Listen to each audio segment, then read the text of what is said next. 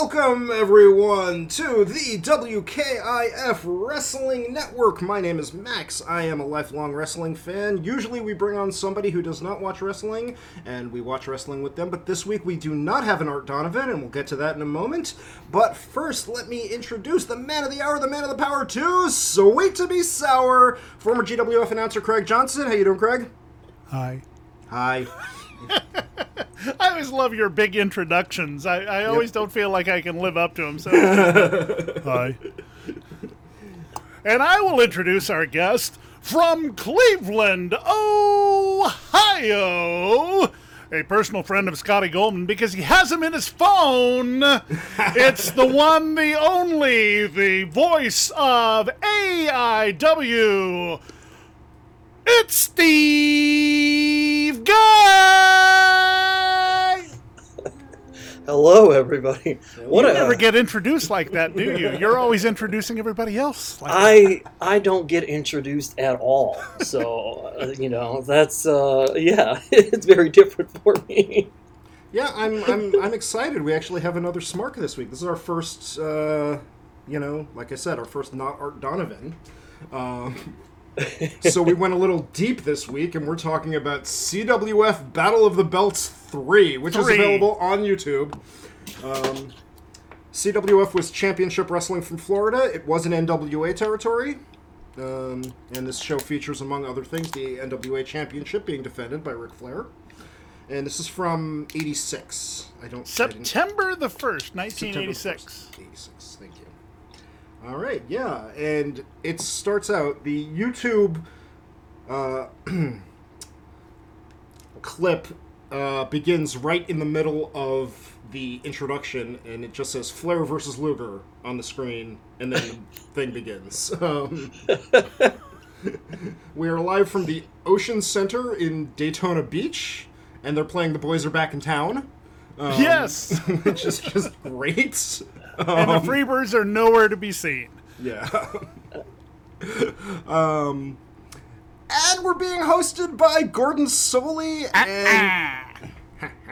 Brother indeed. And Stan Rhodes, who I had never heard of before I watched this. Stan Rhodes was the announcer for the strangely named U.S. Class Championship Wrestling. Okay. I guess they watched the Von Erichs and said, what could be almost as good as world class? Let's try U.S. class wrestling.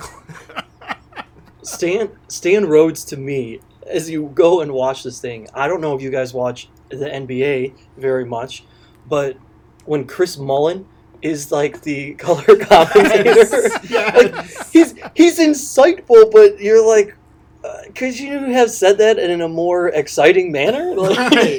Yeah, you're absolutely right. He is. He's just... And, of course, we have to point out Stan Rhodes, no relation. No relation to Death Day. Okay, the show's begun because we got our Dusty impression in. Yeah, baby, laughing and color he will. All right. And speaking of the show the being show already just underway, starts! It starts in the middle, toward the end of a match. Yeah, not even the middle. I wouldn't even call it the middle. Right. Between the Cuban Assassin and Tyree Pride. Yeah. Two guys I'd never heard of. Sweet skinning of the cat by Tyree Pride, and that's pretty much what we get out of them. Yeah. Go right into the finish. Tyree Pride was, for a long time, the Bahamas champion for the CWF, right. And the Cuban Assassin was Dave Sierra, wasn't it? Okay. Who went on to the WWF as Savio Vega. Oh, okay. Okay. Was that him? That was Savio there? I believe so. Oh, well, the thing is, we didn't see him for very long, so I couldn't tell. Yeah, it's like, we think this guy's it. All I could think of was, when this was happening, so here in Cleveland at AIW, we have a wrestling school, and as guys try to come up with their finishers, I just started laughing when this match happened. I'm like, you know what? I'm going to tell a kid to come up with Skin the Cat as his finisher. Because that's what happened here. Yeah. A good old schoolboy roll-up. Yeah. Okay, I'm actually looking it up at cagematch.net, the internet wrestling database. I'm not seeing Savio Vega, but I am seeing Dave Sierra under his name. Oh, okay. Yeah.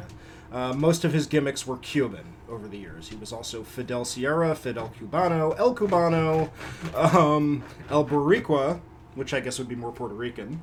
That's definitely Savio. Yeah. Yeah. Okay. But yeah, I never heard of either of these guys. Can't really say anything about this match because we didn't really watch the match. And then we get the G.I. Joe graphics promoting that the Tag Team Championships are up next. Which is the Fabulous Ones, who come out to the ring to In Excess Is What You Need, which I thought was weird. And they're all of the ring music was weird. Yeah. And they're taking on the Sheep Herders as the Sheep Herders. Oh! Yay. No, that's not. I like the fact that they don't even name the sheep herders. No, They get in the right. ring, and here, Sheep Herder 2 is now into the ring. These guys are WWE Hall of Famers. Yeah. In 1986, they're just Sheep Herder 1 and Sheep Herder 2. And this was actually the second version of the Sheep Herders, because the first one featured Jonathan Boyd, who was quite the heel in Portland, along with Roddy Piper and Scotty, for that matter, for a long time. This was the Luke and Butch, but numbers 1 and 2, and by golly, don't the ladies love Stan Lane? Oh my god, yeah. They really do. And the referee was Fonzie Daddy! There, we got my Bill Alfonso impression out too, so now the show is truly underway.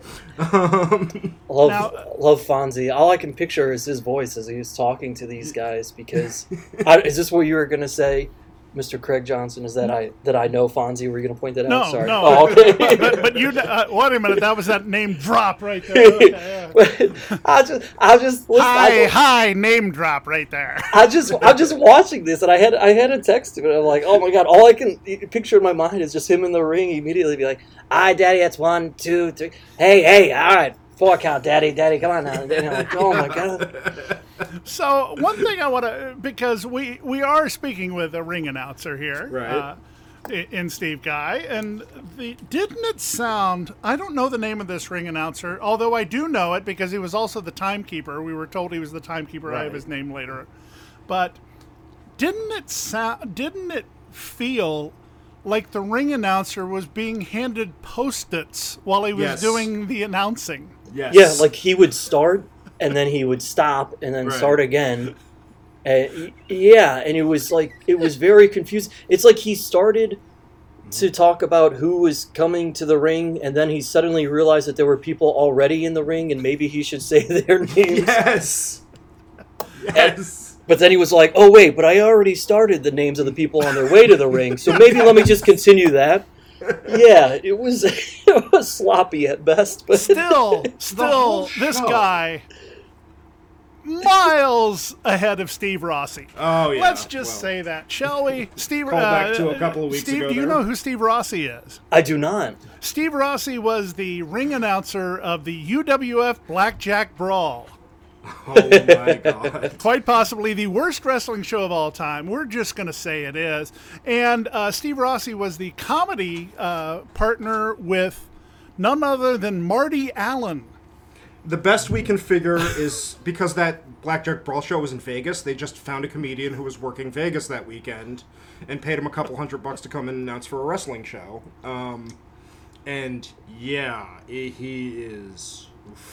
I'll drop a Steve Rossi in this show somewhere, and you'll know Okay. exactly where it will be when I do it. So Okay. But yeah, this guy, like, the whole thing felt like it felt like they weren't really understanding what time they were supposed to be on television. Like, I forget what that's called, where, like, you make the show fit, before commercial breaks and stuff like that. they didn't have the format Right. down.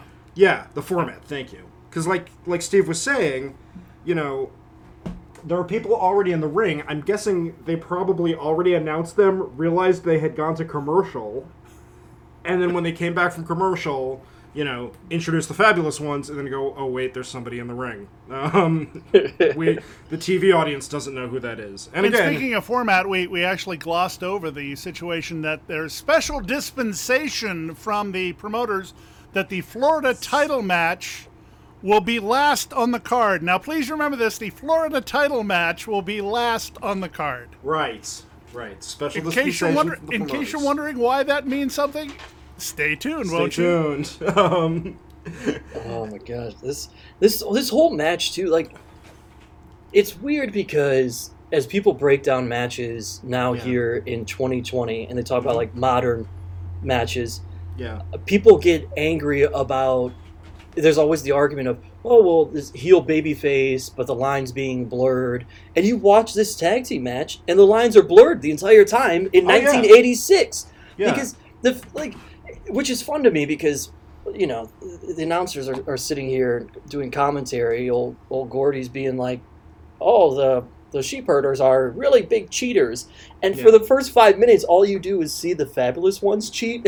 Yes, the sheep herders follow the rules. So you're like, "All right, I imagine this comes into play at some point," but so far it seems pretty slick to me. But it's like the comparison I can give if people watch modern wrestling is. It would be like how the New Day has a match now. You love them and you're on their side, and they do some tactics, and you're like, oh, okay. Or like when Eddie and Chavo were when they were a tag team, cheat to win, right? And that was the whole gimmick, was that they would cheat all the time. But it was a babyface gimmick, right? Yeah, that's kind of what was going on here, like the whole I mean, even the Usos.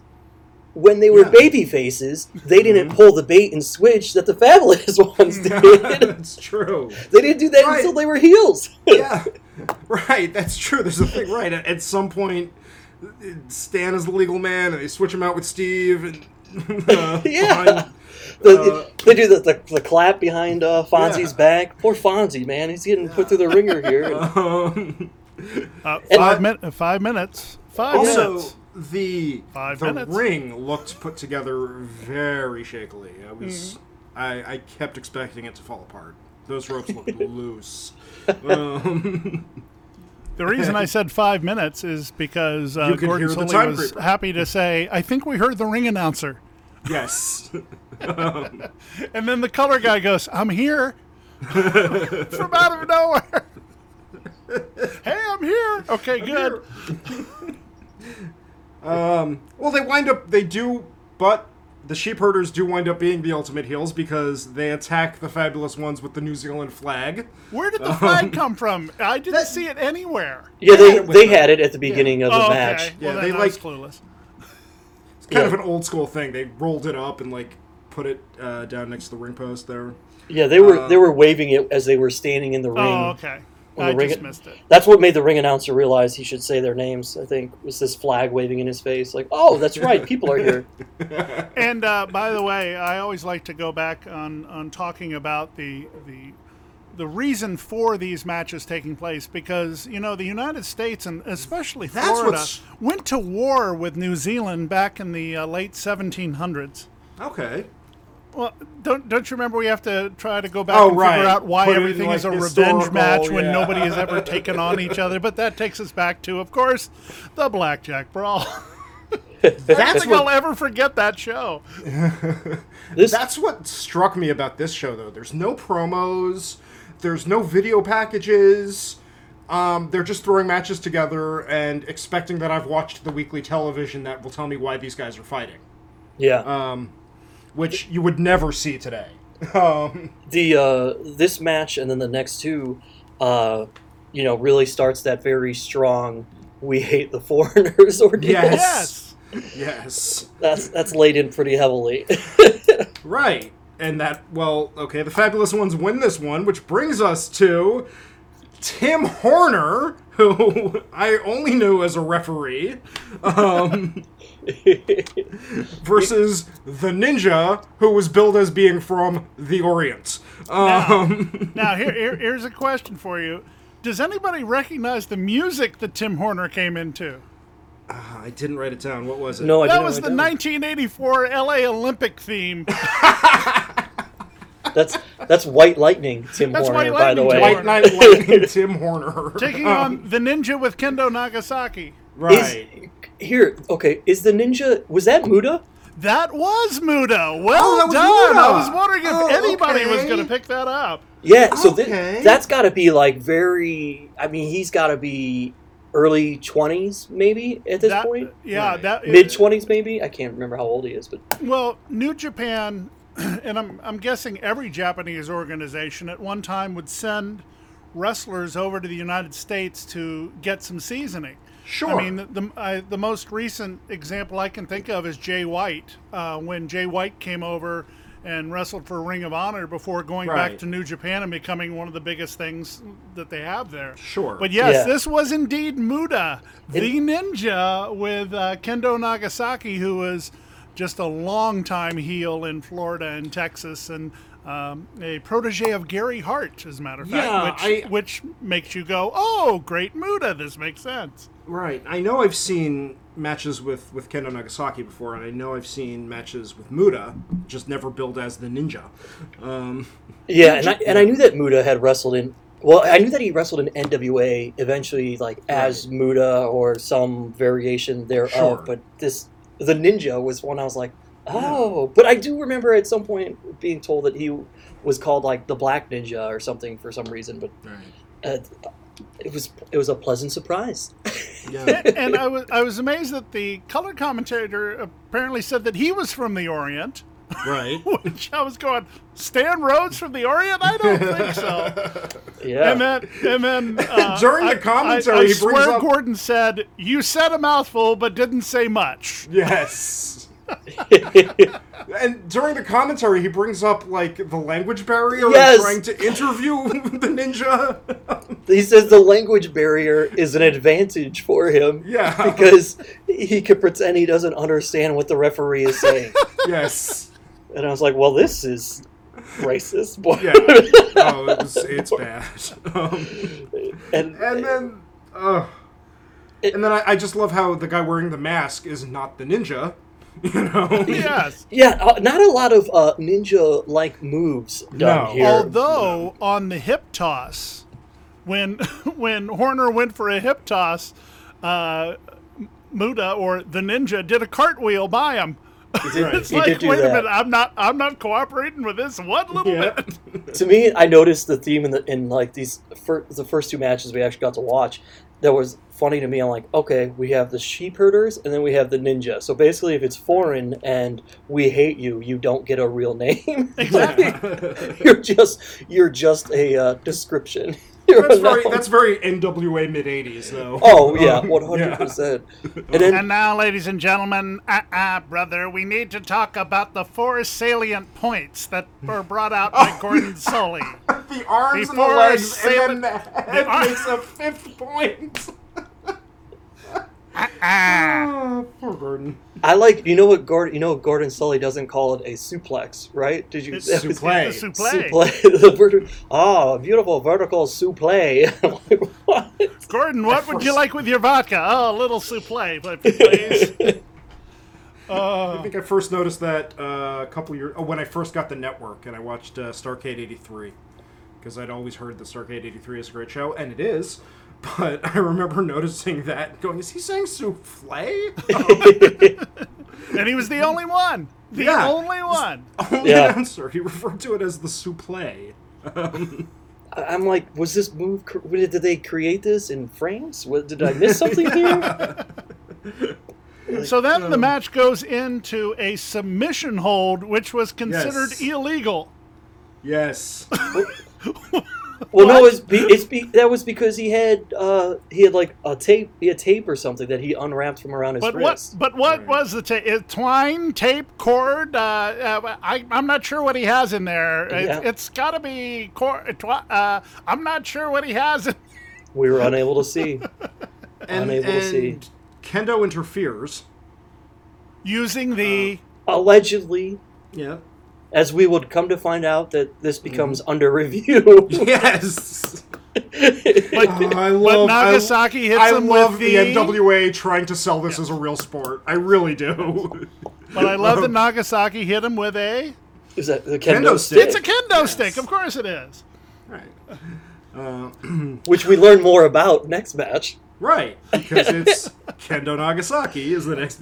Right, so yes, the Ninja wins this one, but he's DQ'd, so Tim Horner retains the championship. But we don't find that out right then, do we? We find that out later? Because at least during this, yeah. Ninja gets the title after this wonderful, That's right. beautiful moonsault, by the way. That's right. So we don't know that during the television airing. That's right. The video review was not quite as good in these days as they were now. Oh wait, I'm sorry. Actually, I think then I don't know if that was ever announced. I'm sorry. I'm looking at my notes for the next one, which also ended in DQ. Yes. Yes, that did. Right. Did, And that was we for didn't the mention that AWA Championship. yes, we didn't mention Okay. that this show was being brought to you by DQ. Yeah. Go get your ice creams at DQ. Oh. You may not know what DQ is up in New York. Dairy Queen. Dairy Yeah. Queen. We've got them. We just don't have as many. Oh, okay. Well, I love how Gordon Soley says, ladies and gentlemen, as we're getting ready for the next match, we're waiting for Nick Wackbinkle. Oh. Fill it up, Gordon. So it's Nick Bockwinkel versus Kendo Nagasaki. The manager is now being managed by Sir Oliver Humperdinck. What a name. Now, Craig, maybe you can shed some light on this. Yes. Why is the AWA Championship being defended on an NWA show? Because Championship Wrestling from Florida would bring in anybody that they wanted to. They might have been associated with the NWA, but Eddie Graham and then Mike Graham's promotion would bring in the top talent from everywhere. Oh, okay. So Bockwinkel was there because this was Battle of the Belts 3. Of course, you're going to have an AWA Championship bout because Okay. they were trying to book the MGM Grand Championship. Right. Or the word we can't say anymore for Right. people who aren't quite as tall as others championship. Yes. This is also too. This comes at a time where basically Nick Bockwinkel is doing the Swan Song, and even though he's 51 years old during this match, by the way. Wow. And Wow. so he retires the next year in 1987, and I think that there were still a ton of promotions and places that were like, well, let's bring him in. This is basically like the last opportunity Right. potentially for people to get to see him because he retires the next Okay. year. That makes sense. And I think also, I'm guessing from the other side, I remember reading that Vern Gagne was at this point willing to work with anybody just to try and keep up with Vince. Oh, yeah. Yeah. Because there's only so many shows you can do from the showboat. Right. Nick, Well, this was before the This- AWA eventually had that daily show on That ESPN. was way before that, yes. Yeah. Okay, so yeah, this match, I like this match actually. I thought this was great. this is a couple of old timers. I had to look it up Yeah. because I knew that Bockwinkel was. I knew that he was, in my mind, approaching 50 at this time, but I Right. looked it up, find out he's 51. And Nagasaki during this match is 44. Oh wow. So when you put that into perspective and you Yeah. watch this match, you're like, oh, all right. Whereas like now when we watched, The Undertaker with Triple H Yeah. at the Great Showdown or whatever in Saudi Arabia and stuff, and you're like, God, these guys need to hang it up. Meanwhile, you watch these two of similar ages, and you're like, this is pretty good right here. Yeah, no, I thought this was. Now, I thought this was good. I liked this. This is Bockwinkel another one. actually, I think their styles worked well together, which you wouldn't think, but I think they did. Yeah. Bockwinkel actually came back for when they did Slamboree Return of the Legends or something. It Yeah. was a show in Atlanta, and he had a match with somebody, and I almost fell asleep, and I said that. I think it was Dory, actually. Yeah, Right? and Wade Keller got mad at me because I think he thought I was yelling Dory. No, I was yelling something else, and he got very mad at me. Well, we do find out why kendo sticks are so important in Yes. Japanese culture, because apparently in Japan they use kendo sticks instead of swords for fencing. Yes. A legitimate sporting item in Japan. That is what Gordon calls it. So it's allowed to be brought ringside because it's a legitimate sporting item. Like, what is it? All right, I'm not bringing my football helmet and football to the ringside. Like, no, there are no sporting items brought to the Hockey ringside. stick. Yeah. But Steve, you know this, being an announcer today, that you cannot set up a wrestling ring anywhere in the world without having a kendo stick placed underneath it. Kendo sticks underneath Yeah. the ring. Yeah. Now they're just there. Doesn't it come with a ring now? Part of the ring It's- setup, I put the kendo stick underneath. You know, It's- two metal garbage cans, Yeah. two it's folding all part of it. tables. All Gotta part get some of it. tables.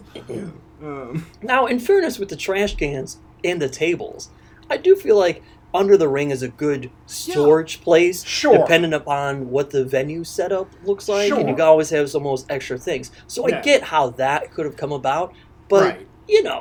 a kendo stick. Kendo stick, yeah. A sledgehammer? Yeah, Little yeah. things you put under the ring. It's the kendo stick must be in case You can make the argument that somebody they wants. use If the you want to sledgehammer challenge to to a sand. duel. Yes. Yeah. You could use a sledgehammer, yes. Use a Yeah. sledgehammer. Kendo sticks, you want to challenge somebody to a duel instead of fencing? That's why you have to have the kendo sticks. Right. And it's in this match that we get the very first Gordon Solie-ism high backdrop. Okay. Yes, Nick wins this one when Oliver Humperdinck trips him up, but they don't shoot it from an angle in which we can see anything. Yeah. So we just have to take Gordon Solie's word for it. He wins via trip up. Yeah. But what did the ring announcer tell us happened? Did The he say ninja, excuse me, kendo is Yes! disqualified. Yes, that's right. Steve, you've never done that, have you? I don't know. You know what? I don't think I have ever said the wrong name on a victory anyway. Because here's little inside information. Ooh. To make sure that I don't do that, I don't look at the predetermined outcomes. Mm-hmm. Because I'm also aware that things can change for a variety of reasons. Sure. So in my mind, I'm like, well, I don't want to get stuck on this, making sure I say this one name, because what if it has to change quickly or Sure. for whatever reason? Yeah. Or the two guys in the match decide, hey, this is going to change. Yeah. There's a variety of reasons that it could.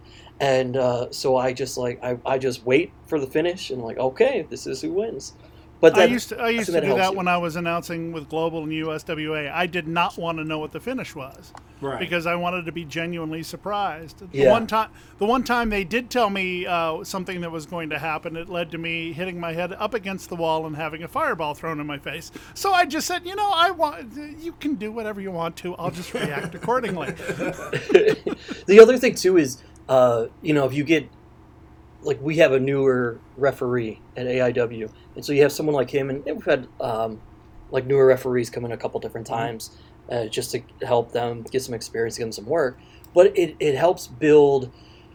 The whole thing is an art, and you want to make it seem as real as possible, right? And Sure. so to build that, part of it is, okay, in this instance, if it is a disqualification, and you don't get that in a huge arena show like this necessarily, but in a smaller venue where people are watching and see everything, I can then go to the referee and make him come over to me and we talk about it. So it looks like it's his decision. And Right. now the audience is like, oh, okay, the ref made the call. He's explaining what happened, even though he may not be. But, Right.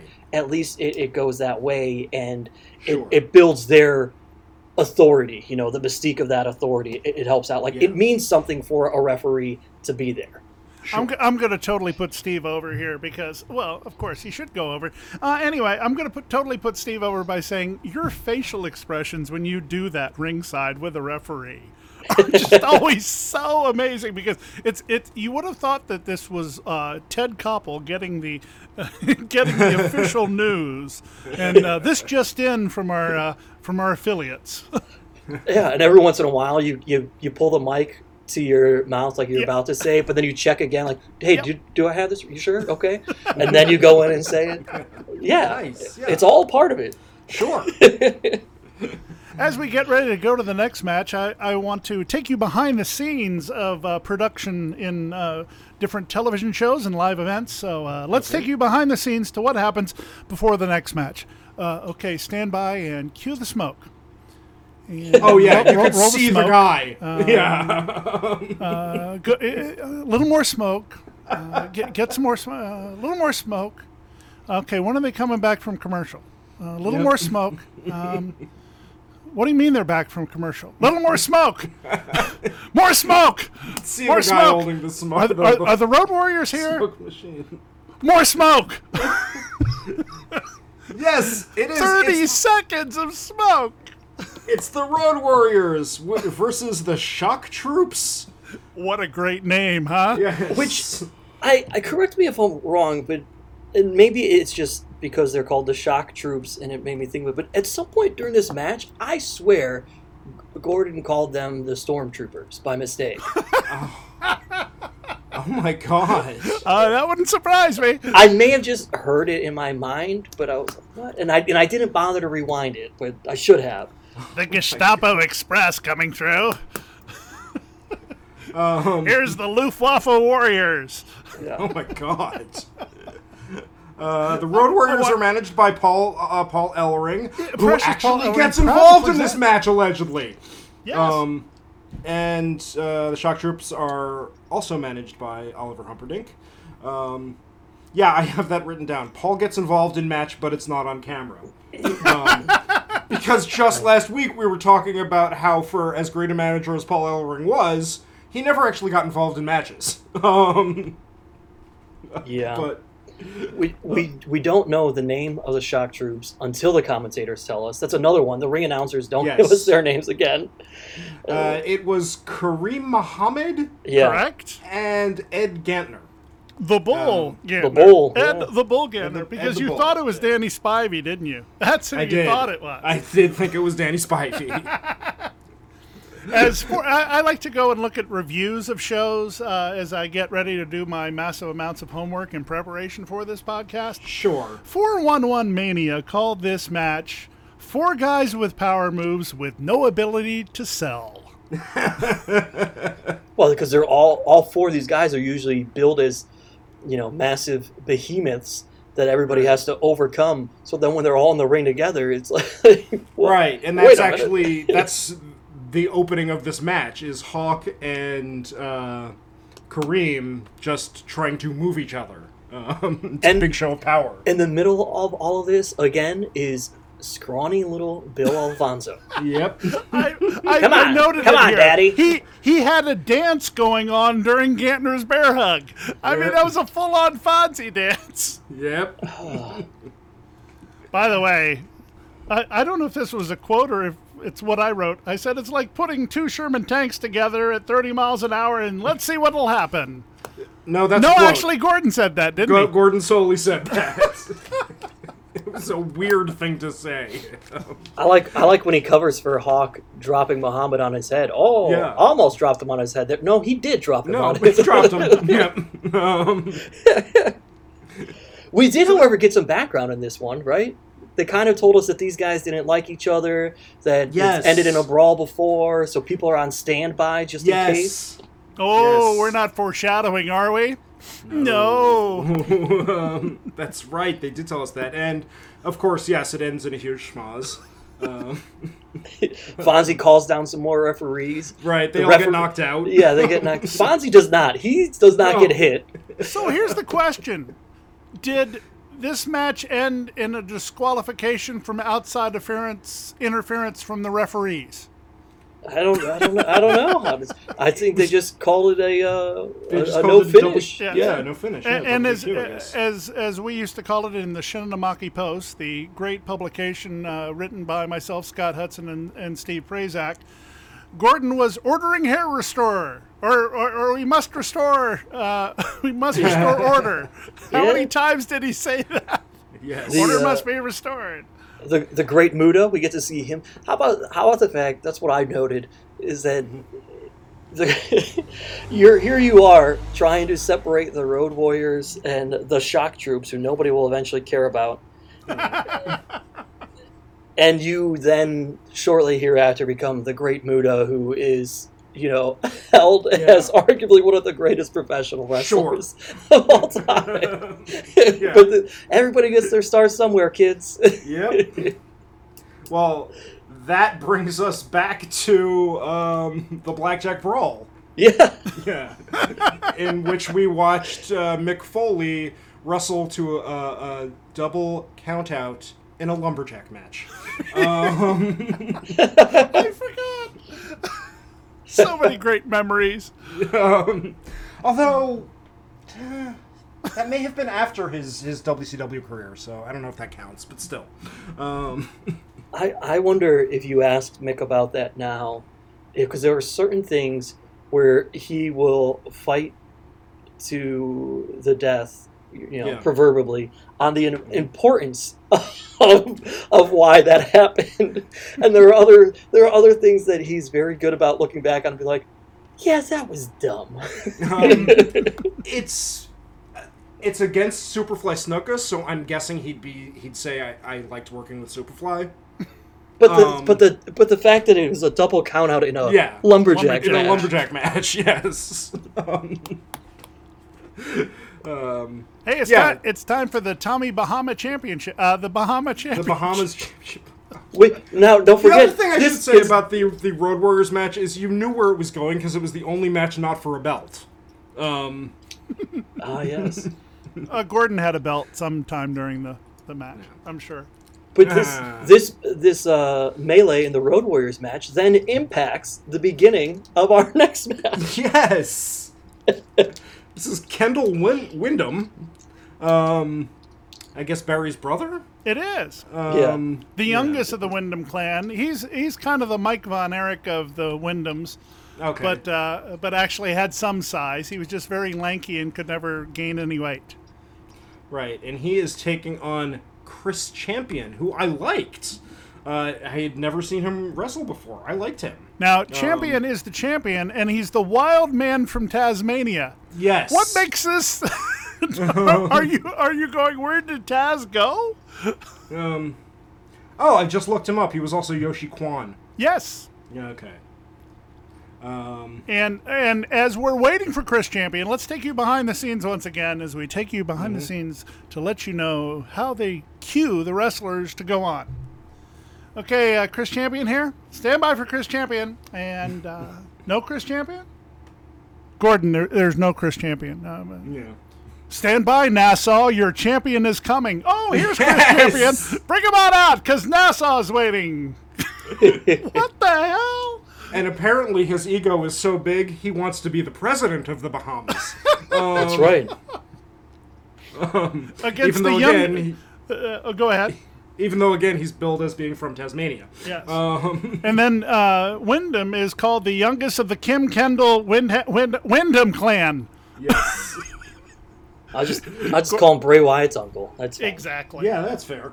But be fair to Chris Champion. It's not that he was missing. He was catching his breath because he was trying to separate the Road Warriors and the Shock Troops. It's true. It's true. I gotta say, I liked Chris Champion. I mean, for a match in 1986, he's incredibly acrobatic, Not a lot of guys worked that style outside of Mexico in 1986. Yeah, very Dynamite Kid-esque. Yeah. Chris Champion was part of a tag team called the New Breed in WCW as well. Yeah. And if you want to ever have some fun about something that wasn't supposed to happen, look up the YouTube video, Jerry Lawler almost kills Chris Champion, and enjoy the fun. Okay. I think I know what that is. Wait, that was Chris Champion? That was Chris Champion. Okay. Huh. Old Jerry Lawler. Now, Yes. apparently, Stan Rhodes has a VIP identity card that he's polishing up for the Bahamas. Yes. What the hell, dude? What are you talking about?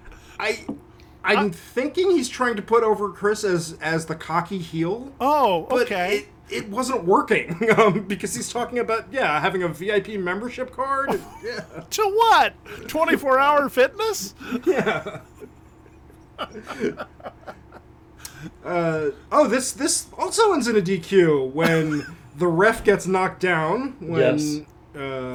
Chris throws Kendall into the ref and knocks down the ref, and then immediately we have to go back to the Road Warriors and Shock Troops thing, and Gordon and Dan have to talk about how the referees are now taking this very seriously since the last match, and so therefore they are not letting anything slide.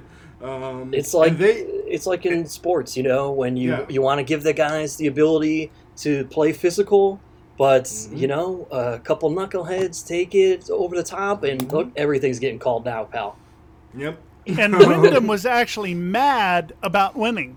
Did you Yeah. see how mad he was? Well, Yes. it's because he's throwing the lasso thing around. He's calling for the bulldog, and then that's when Chris Champion throws him into the ref. But then immediately after, he hits the bulldog, so he's there for the pin. He essentially has the match won via pin, but the ref can't see this because he's been knocked down, and all he knows is, hey, this guy shoved me. It's over. So poor Kendall thinks he's the new champion of the Bahamas.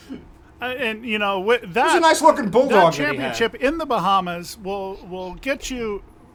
I'm not sure what it'll get you, but it'll get you.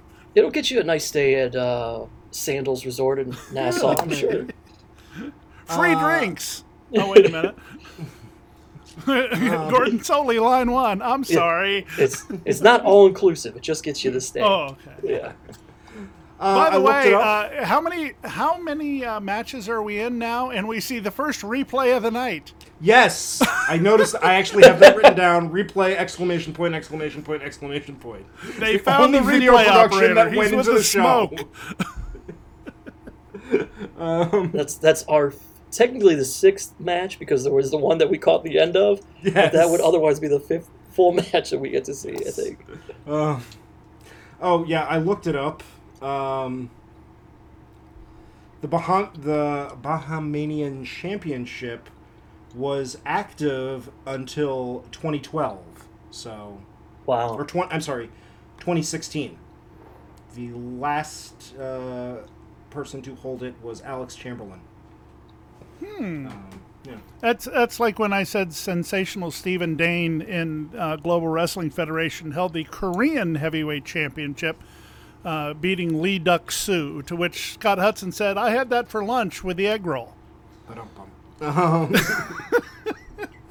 What? Sorry, that's what he said. This was 19 what? Yeah. A lot of questionable calls by, well, whatever. Hey, Jerry Lawler made a questionable call in 2020, so Yep. it's Yes. fine. Yeah. Talking about ramen noodles or whatever. Yeah. Yep. That was And Jim Cornette did as 1990, well, by the way. so, yeah. Or was that 2019 when Jim Cornette made that call? I want a cheeseburger. That was 2020, I think, right? 2020. I think it was 2019. I don't know. Yeah. If we want to go back and erase the history, we can. Okay. It's perfectly fine. Because we're filling time, ladies and gentlemen. We're filling time because that's what they had to do in this particular show because they had nothing to put on or they were selling Polaroids in the lobby or an intermission. But we're definitely filling time for a long time here.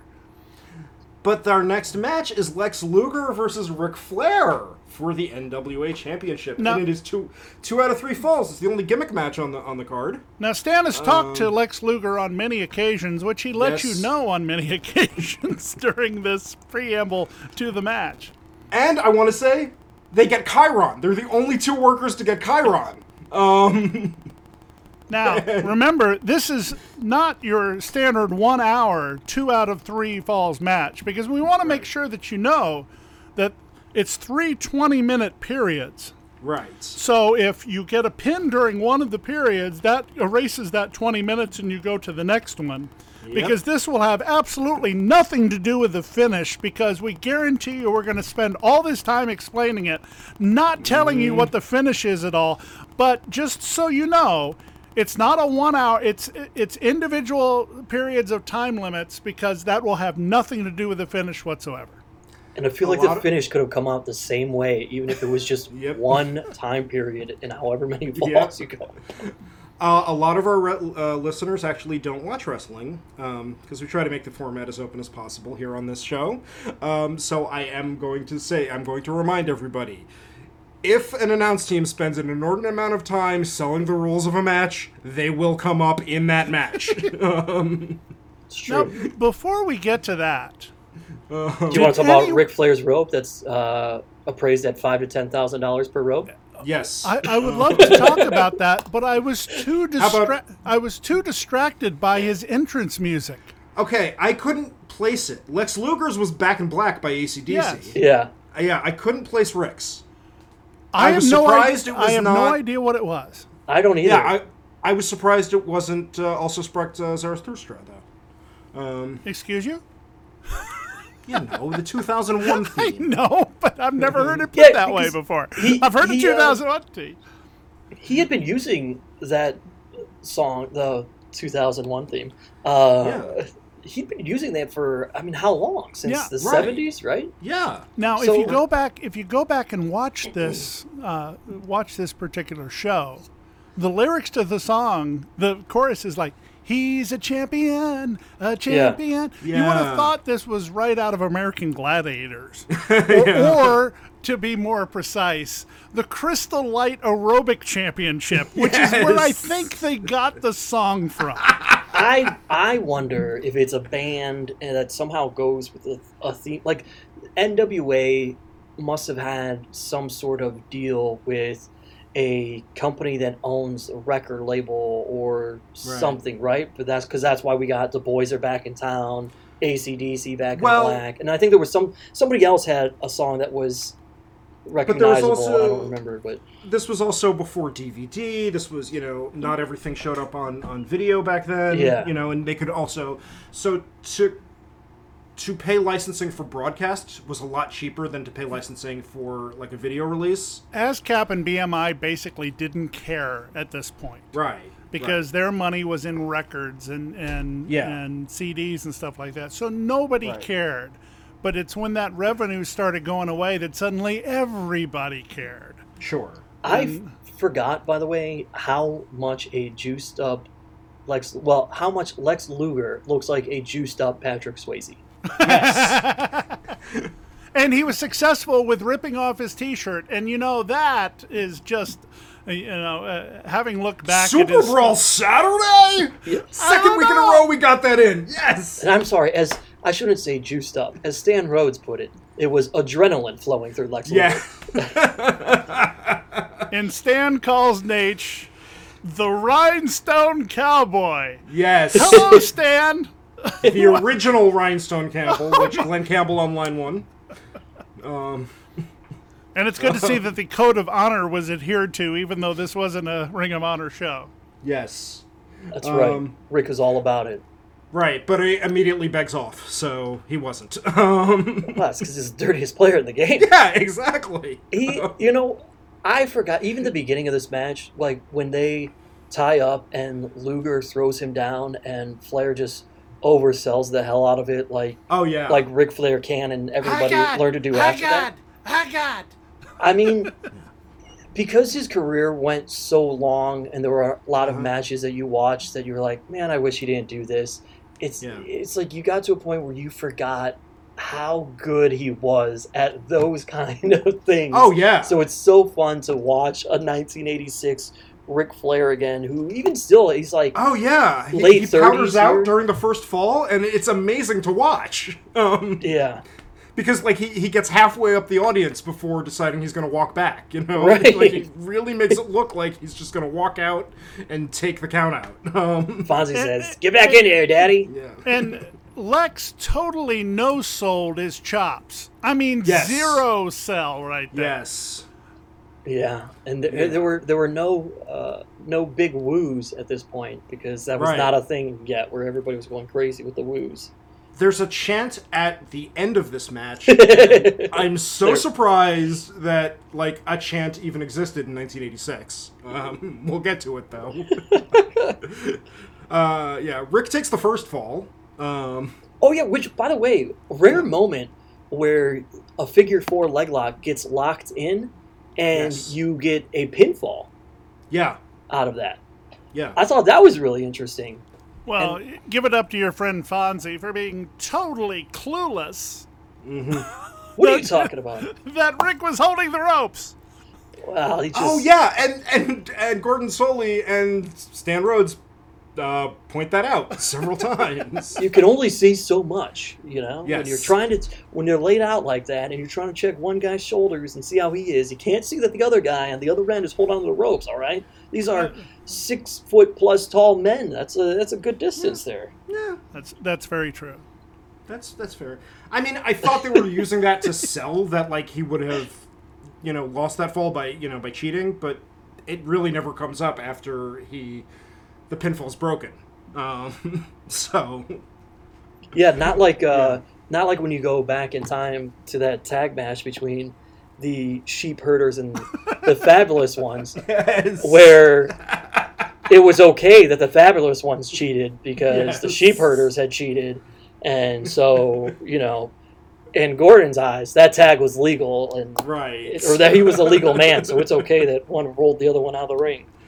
And speaking of Gordon and the television show, we'll be back in 122 seconds. What does that mean, Gordon?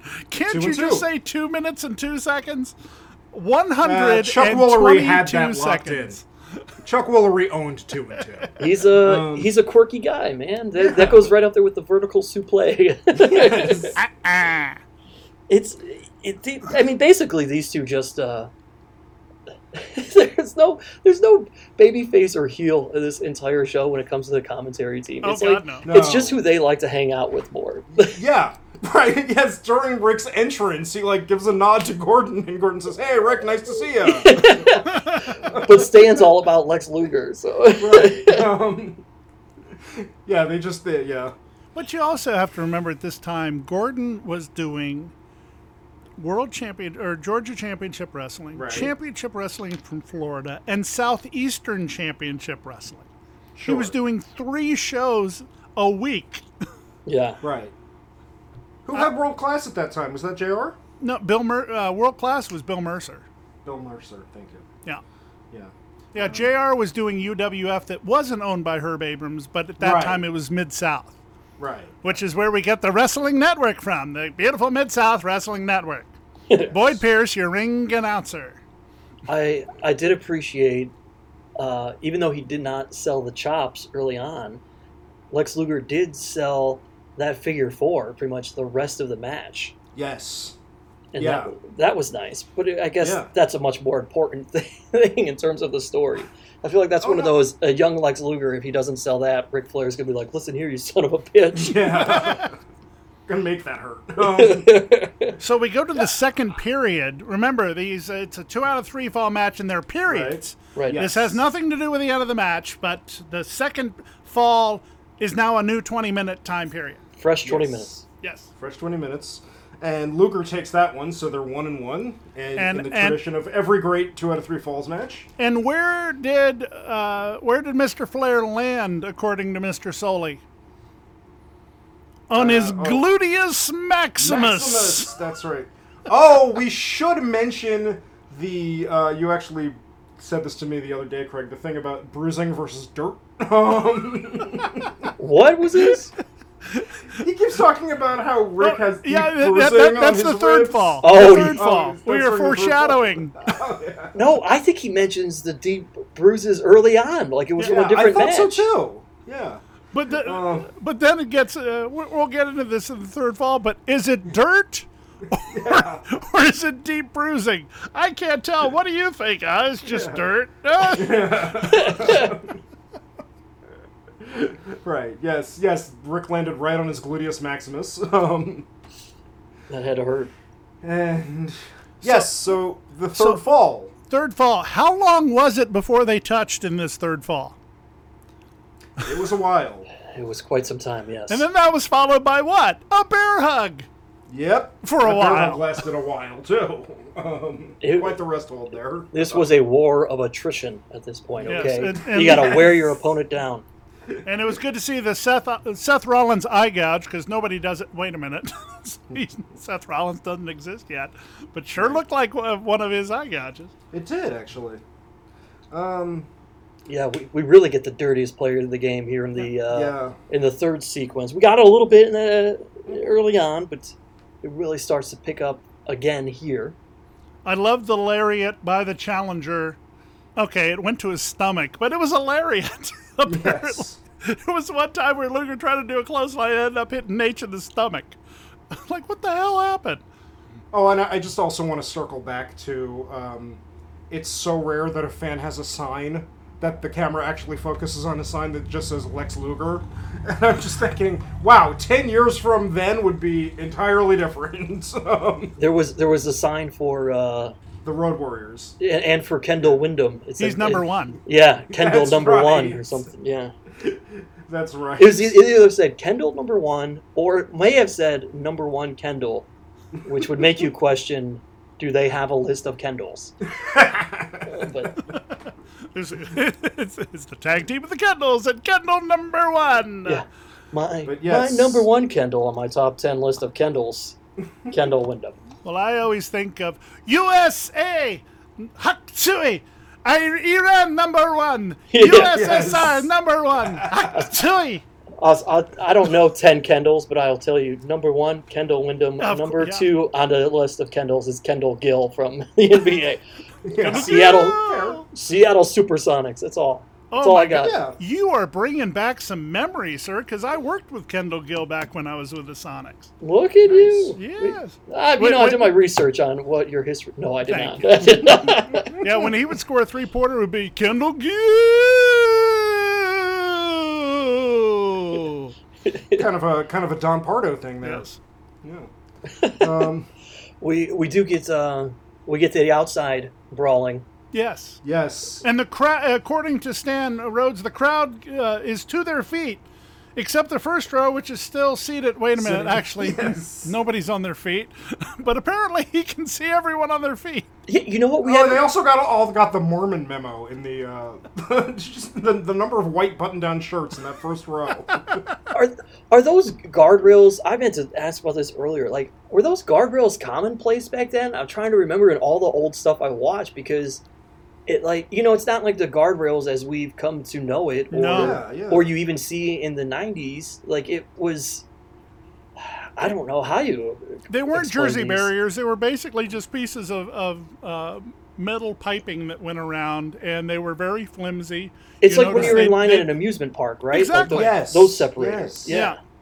Yeah. The velvet ropes. Are you in the VIP section, sir? Because Chris Champion has a VIP card that will allow him to get inside those ropes. Yes, so this one goes the full 20-minute time limit, which prompts a bullshit chant from the crowd, which I loved. But did anybody notice? If you watch Ric Flair matches closely, you can always tell when he drops the blade. Did you see him Yes. quietly drop it in between the ring and the apron? Oh, yeah. On the outside. Yeah, this came up last week when we talked about WrestleMania 8. Rick has never been subtle about blading. But yes, Yeah, bullshit chants are great. Yeah. Yes, I loved that because the crowd, 1986, the crowd is more willing to go along with kayfabe, but, at this point they're just going, no, fuck it. This sucks. This is bullshit. Yeah, half the crowd was for Luger, half of it was for Flair. Yep. 100% they felt bullshit. Bullshit. One way or the other. Well, And if speaking if of that- kayfabe, Yeah. that did not feel like an actual 20 minutes. I don't know. It went for a good while. It did go for a good while, and I could be wrong. And our It just- timekeeper, if it was not a full 20 minutes, then the ring announcer / timekeeper did do a great job of still announcing those time cues. So that at least That's mentally fair. you Yeah. thought that it was 20 Yeah. minutes, Yeah. And that Yeah. that makes a difference, because it's Sure. one thing when you have like a time limit draw like that, and people can like they'll call bullshit and be like, that wasn't 20 minutes. Let me check my time. But then if Yeah. somebody tells them, 5 minutes, 10 minutes, 15 minutes, then they kind of question themselves like, well, he did tell me every 5 minutes what time it was, even if it wasn't every 5 minutes. So you're right. That may have been a 10 or 12 minute third Yeah. period, but in our minds at least, because nobody's pulling out their cell phone and not everybody's Yeah. wearing a watch Right. in 1986. So yeah, good on them for doing that part of it, I guess. Sure.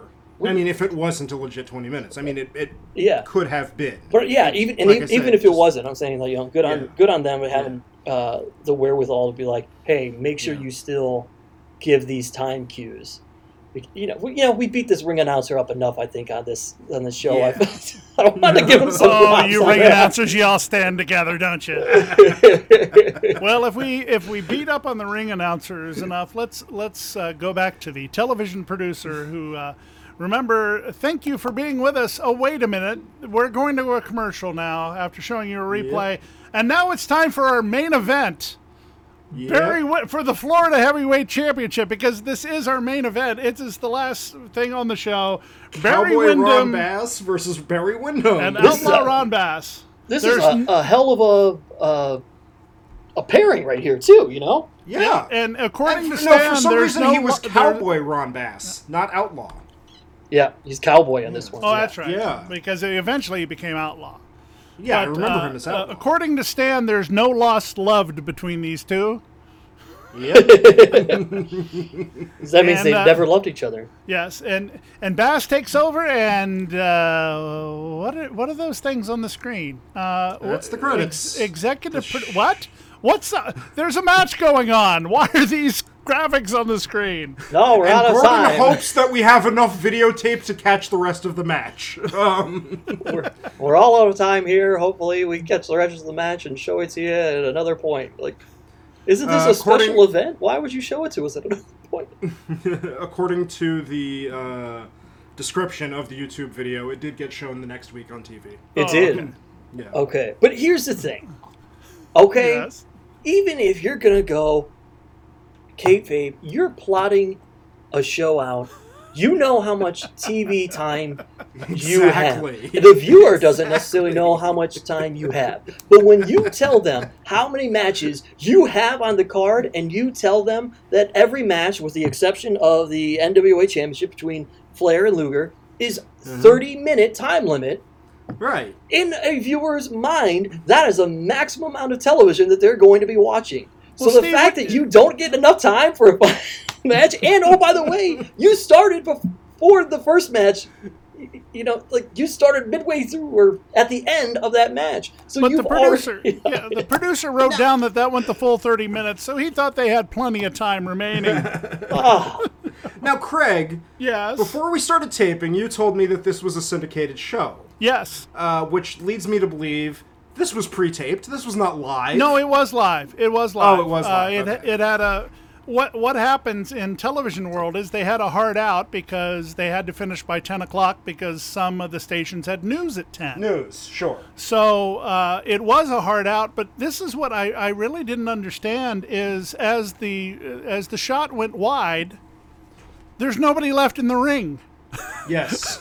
So we could have seen the finish, but instead we saw something else. It's like, no, I did pay attention to that. It's because when they cut away at a point where the guys went out of the ring. okay. So yeah, if you watch very quickly, like at the end of that, I think before it goes away, you see one of them get thrown back into the ring, and then the other one comes in. So that match is still happening during the cutaway. It's like the Heidi football game. Exactly. Yeah.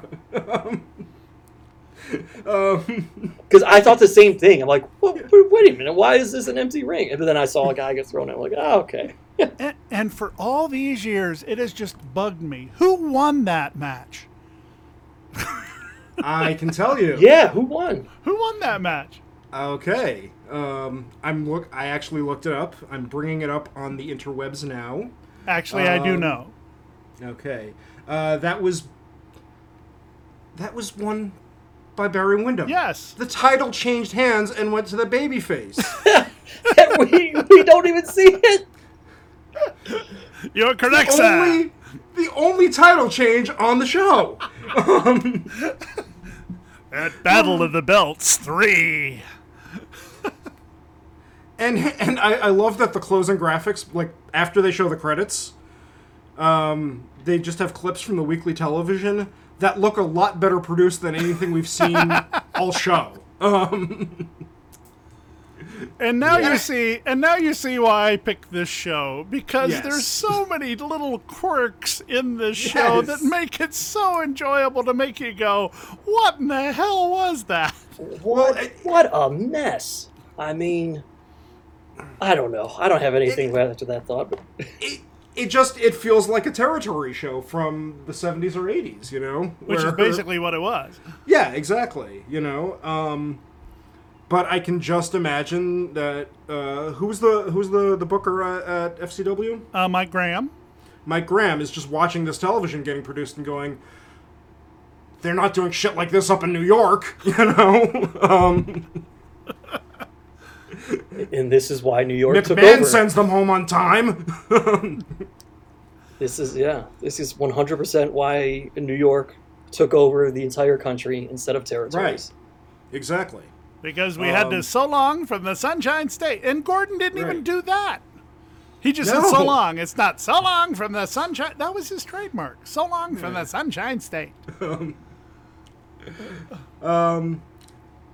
was a couple matches on this show I really liked. I surprisingly liked the Flair Luger match, and I shouldn't be surprised that I liked a Flair match, but, you know, I've never been a Lex Luger fan, as we say every time he comes up on this show.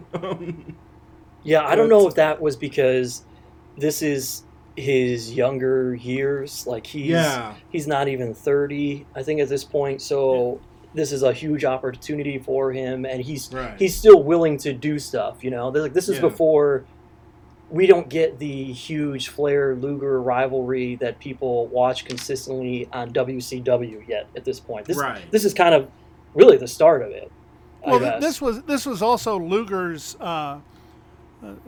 the pinnacle of Luger's superstardom in Florida, because he was huge in Florida, and because I'm trying to remember his trainer. Luger's trainer. It was a Japanese, well-known Japanese name, who actually managed him in the early days, and it's just totally escaping my mind. I'm gonna look this up. I'm looking it up.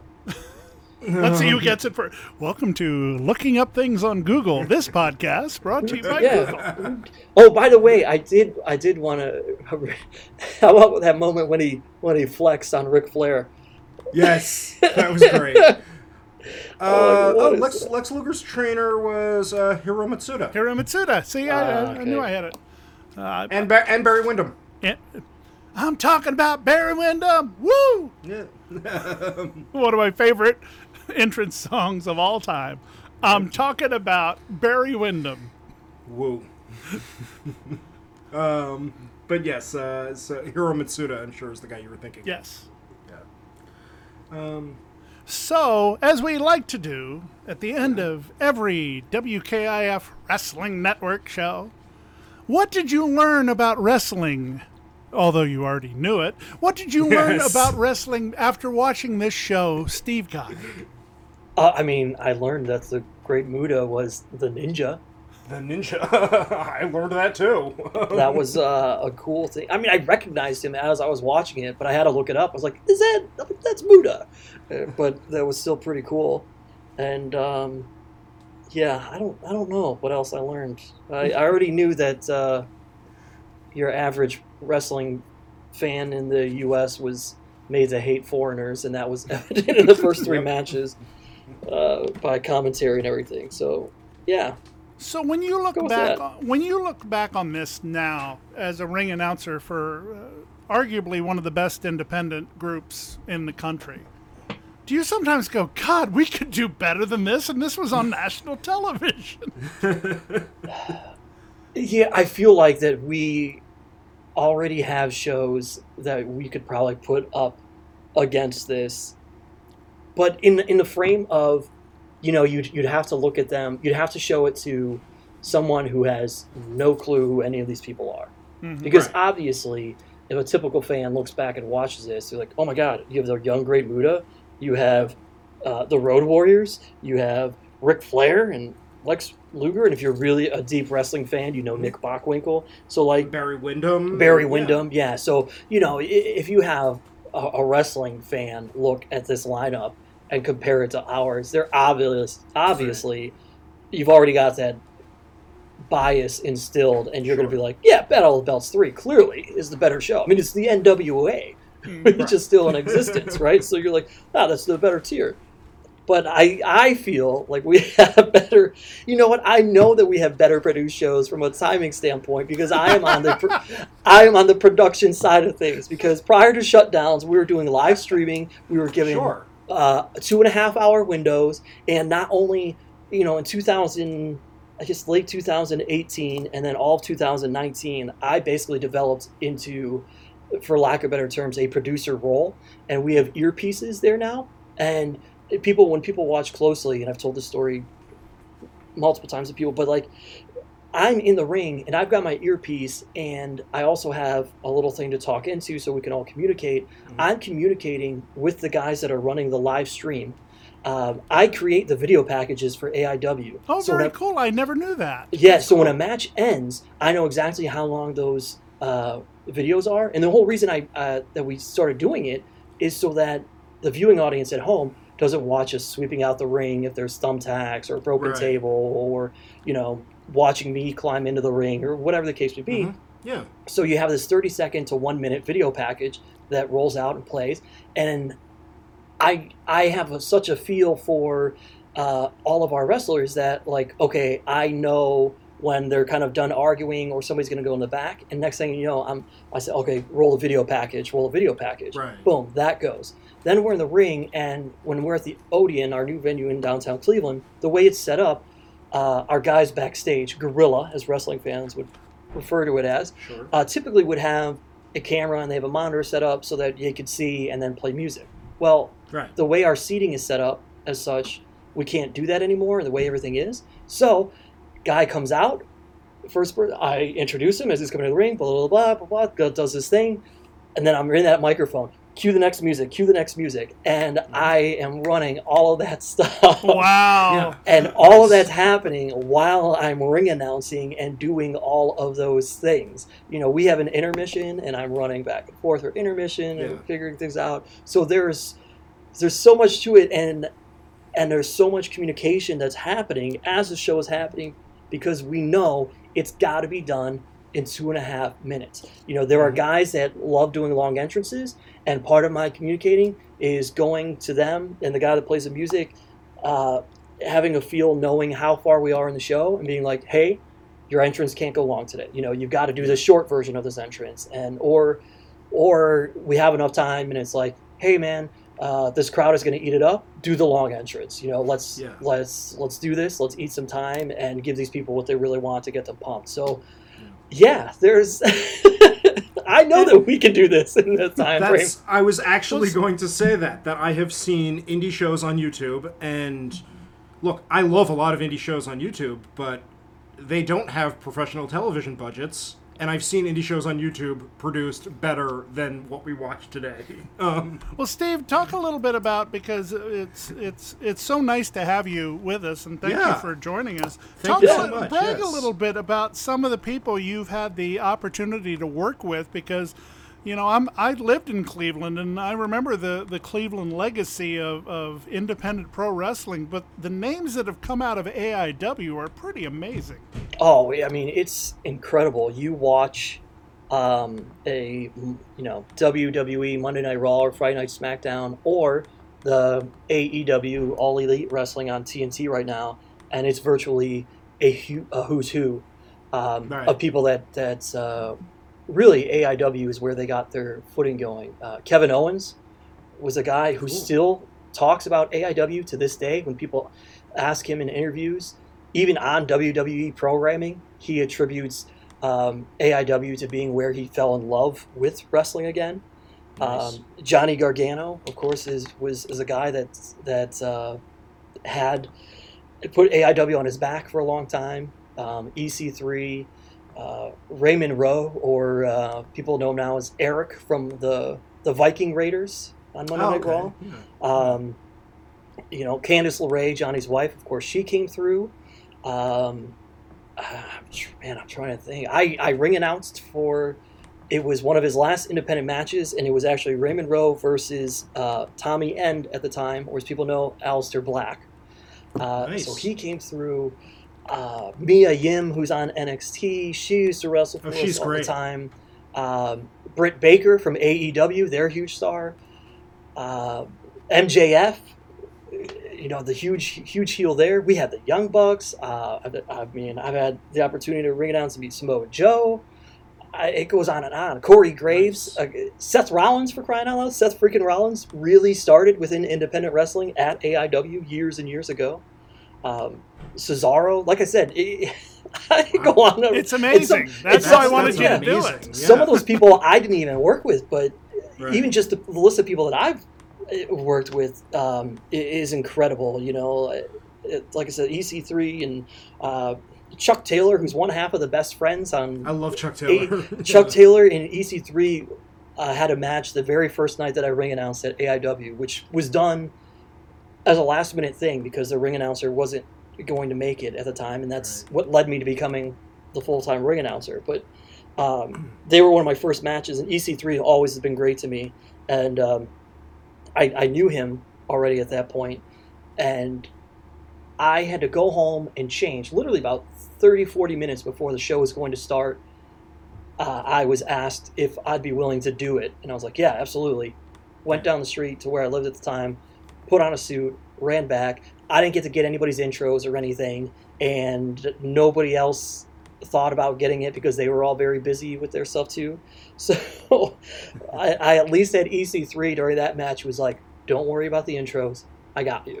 Just pretend like you're going to do it, start it. So I did, and then he grabs the mic, does all their intros. Like, oh, thank goodness. But it was just great. Nice. I'm like, yeah, I'm not looking at the roster, but all these... I don't know. Name somebody, I guess, and I could be like, yeah, sure, he was at AIW. Right? I think of Mance Warner these days, and Tom Lawler. But talk about somebody that is in AIW today that hasn't shown up on MLW or any of the shows that you think is going to be a big star, and we're going to be talking about in a couple of years. Sure. So, well, first of all, let me say, if some people watch NWA on YouTube, then a lot of people through that have fallen in love with Eddie Kingston that never have before. And, absolutely. And yes. Eddie is a guy that's been around for 15 years and just has not been on those mainstream shows like he should. Right. And even though I don't know where his career is going to go or what he's going to do, he is somebody that absolutely should be on one of those before everything is said and done.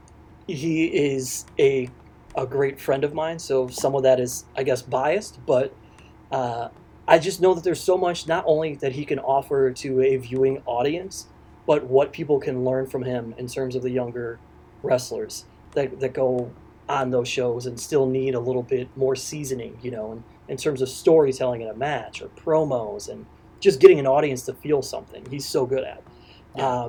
But through AIW, we have a training school. So I honestly think that there are a ton of people. If you watch our stuff right now, tag team wrestling is a big thing at AIW, and it's a very exciting thing when done right. In last year in 2019, one of the big feuds we had is this tag team of To Infinity and Beyond, and that's made up of a guy named Cheech and a guy who some wrestling fans may know, and Colin Delaney, who was on ECW when it was taken over by WWE years ago, and he was only 19 years old maybe at the time.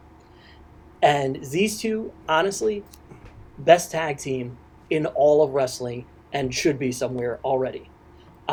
But then they took on this young duo called PME, the Philly Marino Experience, and those are two kids out of our school, Philly and Marino, and they are everything that is right and exciting about tag team wrestling. They are fun. Through their feud with Colin and Cheech, they've learned what it means to tell a story in the confines of a tag team match or doing one long term. Trey Lamar is the name of a guy who's out of our school, and he really just started having matches 4 years ago, maybe at this point, 3 or 4 years ago, and slowly starting to get recognition. But he is someone that's going to be so good. He can't help but to kind of have this cockiness about him, his swagger as he goes. But man, he's so good, but he's also so willing to learn. Like, the real person of him is so willing to do more things. Like, we work on promo stuff all the time, he and I, and it's, how can I do this so this makes sense, and I want to give this feel to it. So he's very cognizant of wanting to, again, get that feel across. And some of that, quite frankly, is having been around a guy like Eddie Kingston. He understands, but he needs to know, how does he get that point across.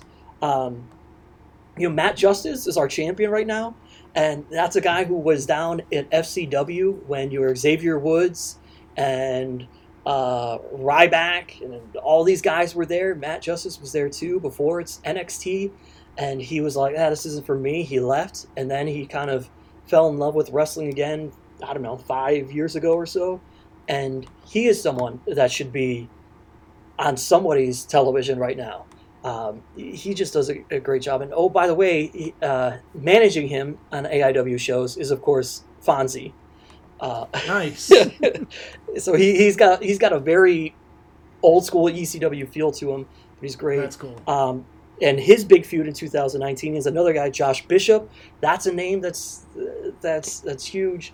And I'm hoping he gets places. Dom Guarini actually runs. He's the head trainer at our school. He's now on MLW, as you see, with Tom Lawler. So he's there. Man, I don't know. I can go on and on. I love all of our guys. Like, Nick Gage is someone I hope to see on television at some point. Some things he does they have to be scaled back for TV. Yeah. But he's still so good at what he does. Oh yeah. Steve, you're just being modest. Name some of those other guys that we all know.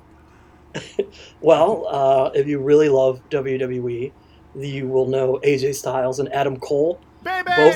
Both of those guys have wrestled at AIW. Adam Cole had done it much more. I want to say there's a match somewhere that AJ Styles and Seth Rollins either teamed up or wrestled against each other at AIW. Whoa. Yeah, Nice. so that's pretty big time. And Shayna Baszler, who's one of my favorite people ever. People know her. She's wonderful. Right now, so she really started with us. In fact, the night that Shayna Baszler won the AIW Women's Championship, and she is currently still the AIW Women's Champion, she won it from Ruby Riott was wrestling for us at the time. And there, that night at AIW, from behind the curtain came Ronda Rousey to help celebrate with Shayna Baszler, and Jessamine Duke, who is in NXT as well. So they made the trip. It was the night before a huge UFC fight in Cleveland, and they made a cross-country trip driving, and it was pretty cool. So yeah, on an AIW DVD and show, ending the show is Shayna Baszler being held in Ronda Rousey's arms. Okay, I'm looking at the AIW website right now, AIWrestling.com, and I'm looking at the roster and going, oh yes, I have seen your show on YouTube. Because, well, So what you see on YouTube right now are either single matches or really, really old shows. Right. But yeah. No, look, I'm a wrestling fan in 2020, which means indie shows come across my YouTube feed, and I watch them if the matches seem interesting. For sure. Yeah. If people want to watch good independent wrestling, a lot of our library is at this website, independentwrestling.tv. That's a great website. And they have an app, IWTV or whatever, and you can get it on You could download the app for your smartphone. If you have a smart TV, you could watch it on there. And they've got so many independent wrestling promotions, and guys that I named and guys that you talked about, like the Mance Warners, Eddie Kingston and all these other guys are wrestling for other promotions as well. And those can all be seen on IWTV. Like, their library is amazing. And that's the one where we live stream shows for now. So within the last year and a half, our shows on there are very tight. Like, we're talking 2.5, 3 hours. Nice. So, Steve, where can we find you in the universe when the world comes back and you get to do a little bartending stand-up and even a game show or two? Yeah, I don't. My big thing that I've been working on right now, two things. One, I took over the Cleveland Comedy Festival as the head. I really don't have details on that right now because of how everything is. But my website is thesteveguy.com, and I always put a lot of stuff on there. But my big project is a show called Happy Hour with Steve Guy, which is on YouTube. And I just recently partnered with a smaller local production company called Launchpad Productions. So if you look up Happy Hour with Steve Guy on YouTube, you will notice it has its own channel, and there are 8 episodes currently out. And it will look like nobody's watched this yet, but I assure you they have. And it's because it used to be on my own YouTube channel, but since partnering with this production company moving forward, we're like, all right, let's give it its own home. And so that's what we've done. So I've just relaunched all 8 episodes on this brand new YouTube channel, and we'll be starting new episodes soon. And it's very much a laid-back kind of talk/variety show. It's a lot of fun to do. I do interviews with people on there. I've gotten the opportunity to interview Micah Hyde, who plays for the Buffalo Bills in the NFL. Nice. He was a guest for me on there. Chris Van Vliet, who a lot of people who are wrestling fans know, does all his YouTube interviews. Yeah, he lives here in Cincinnati, apparently. He will be moving shortly. Yes, he's been living in Cincinnati for 6 months or so. Okay. Maybe. His interview with Jungle Boy Jack Perry on his channel is amazing. I'm just gonna plug that. Chris is a guy that I became great friends with when he was in Cleveland doing the news, right. And in fact, help him move some things when he moved to Florida, even. But so I got to have him on there because it's always fun to talk about stuff. There's a lot of good things and people on there. Ryan Nemeth, whose brother is Dolph Ziggler in the WWE. But Ryan was a very good, and still does at some point, independent wrestler in his own right. But he has shifted gears and is doing things like film and just entertainment in general. And we got to talk about a movie that he's doing called Heel, and it's very much about wrestling.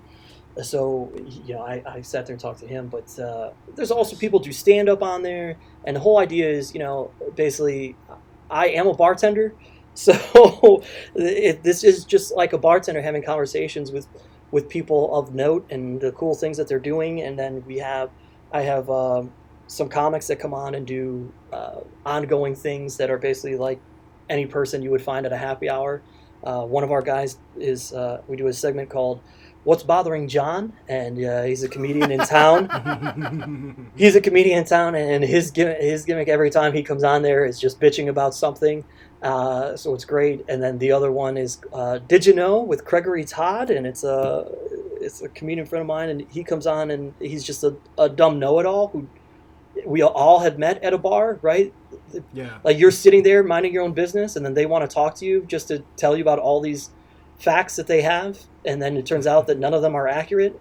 So that's this guy. So there's a lot of fun things that we're able to do, and these first 7-8 episodes are very much socially distanced, but we're slowly getting back into being able to have those one-on-one conversations.